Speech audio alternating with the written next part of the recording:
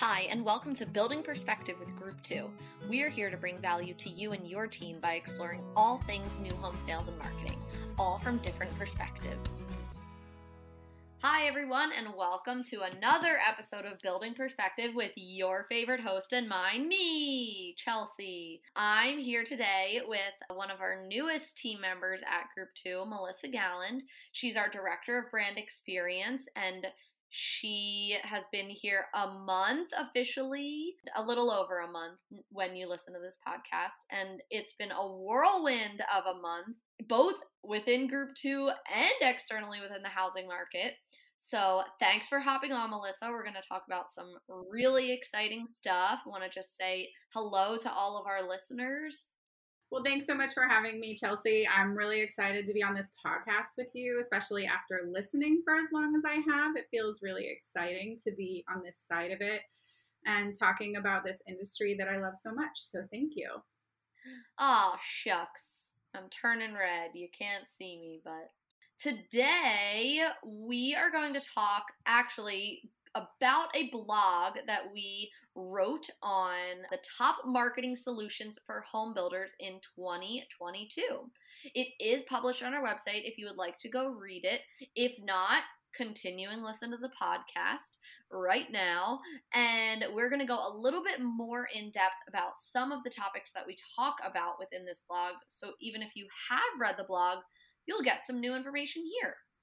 So the three main points that we're going to cover today are incentives, branding, and content for relocation buyers. So if any of those excite you, again, keep listening. So first up, we're going to talk about everyone's favorite topic right now, incentives. Do we need an incentive?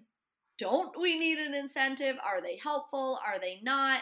Melissa, what are your opinions on this? It is definitely a hot topic. I know there was recently a study that came out and 79% of builders at that time, it was the end of July, were running incentives. And my feeling was that as soon as that study came out, probably at least 95% of builders started running incentives because they found out how many other builders were running them. But it's one of those things where we say, like, you don't need an incentive. Lead with your strengths. We talk about that a lot. Focus on what makes you different. But it's also something that really can vary depending on what you're selling and who your target demographic is, right? So if you're a high-end builder and you're selling a luxury product, maybe for you, it's finding a way to showcase that luxury, even if it is in the form of an incentive, but packaging it. We have these beautiful wine cellar options, and we're going to include those, so out there in your advertising, you're letting people know that you have a wine cellar option. I want that. Me too. But again, for different buyer markets, there's different incentives that make sense if you are going to go down that incentive route. And we were having a great conversation on the millennial buyer, which is you, right, Chelsea? That's me. Hopefully soon, maybe. So if someone has an incentive. Yeah, so we were just talking right before this podcast. We were sharing what are our opinions on this. And I think that while you may not need an incentive, some people do, like the buyer may need the incentive to buy the house. So for example, and I talked about this not too long ago with Kevin and Greg on their podcast, but I talked about how the upcoming first-time home buyers, younger millennials, I would say we're in our late 20s, early 30s, and again, we're maybe not even married, maybe we're buying alone, we're starting families way later than our parents started families. We have student loans, which could potentially get paid off now, but we have a lot of school debt. We have a lot of rent debt from renting for so long in a lot of large cities. And so we don't have that savings account saved up for a down payment for our closing costs. And so when builders have a $10,000, $15,000, $20,000 closing cost incentive, that for me right now, I can tell you is my make or break if I could buy and afford a home right now. This market is this demographic is making enough money to pay monthly for a mortgage, but we don't have that savings. And so, yeah, the builder may not need an incentive to sell their homes, but the buyer may need an incentive to buy your home, if that makes sense. That makes so much sense to me. And I love that because it comes down to, again, really understanding who you are and who you're building for. And I think that's a really important thing to consider for any campaign, let alone an incentive. Something along those lines that is really helpful too is it's, again, knowing your demographic, what do they need? And one, talking about content, we're recommending creating a prep to buy content series, and that can be downloadable guides, it can be videos, it can be social content, it could be all of the above, and just really helping people buy not just your home as a builder, but a home, and helping them on that journey. And I think that's where, again, like, this process is different. For me, I'm a little bit older than you, but not like a ton. But buying a house, when I bought my first house, was much simpler process. And now there's so many other things to consider, like you were mentioning before. And how do we educate buyers who are buying for the first time or at different stages on that process, and create that connection and help them, not just helping ourselves. And I think, again, by creating content that is focused on the needs of your buyer and helping better enable them to make a purchase, when they are ready for that purchase, they're going to come to you. Definitely. I mean, I know if I didn't have a cousin as a realtor, or my parents who have bought multiple homes, or if I didn't work in this market, I would have no clue how to buy a home or where to even begin to think to search. So if you can be there as a resource, like you're saying, it's so helpful. Yeah, and in that vein too, it's not just for the first time home buyers that the education is important. I think as a society as a whole, we're really focused on, again, we're not just purchasing, we're learning, we're educating. I mean, I've watched video after video on flat irons before I made a purchase. So you better believe I'm going to expect a similar, if not much better level of educational information when I'm purchasing a home, even as a move-up buyer. And we are actually kind of in the process right now with one of our builders, Homes by Dickerson. We're creating this whole content series around their amazing design process. They are not targeting entry-level buyers or first-time buyers with this, but it is for the move-up buyer who needs to better understand the process in building a custom home. So again, the content in the blog, we reference a prep to buy package, but it's not limited to prepping to buy that first home. It's your home, your target customer. That makes so much sense, and also leads us right in to the next point we wanted to talk about, which was branding. And I know you touched on the Homes by Dickerson and their design process, and that they're using that for their move-up buyer, but also within their market, their design process and their design consultants, who all have design certifications, completely differentiates them in their market. And while it's not their entire brand, it's a part of their brand that totally sets them apart. So can you talk a little bit more about branding within today's market? I know so many people that listen to this podcast, we've talked about branding so many times, but how is branding a little bit different now, and how can builders lean into branding right now? Yeah, first I'll say just the basics. Again, we're in a more competitive market. So if your logo is pixelated or really dated and needs a refresh, there's the general kind of branding update that can be done. And this is a great time to focus on that because, again, you're trying to differentiate yourself. But for buyers today, we talked about their need for content and education. It is not just the pretty logo that's going to get you there. So we're really talking to all of our builder partners about promoting what they're doing in the community. So many of our builders are doing amazing things in the community. Talk about it. share what you're doing to make a difference.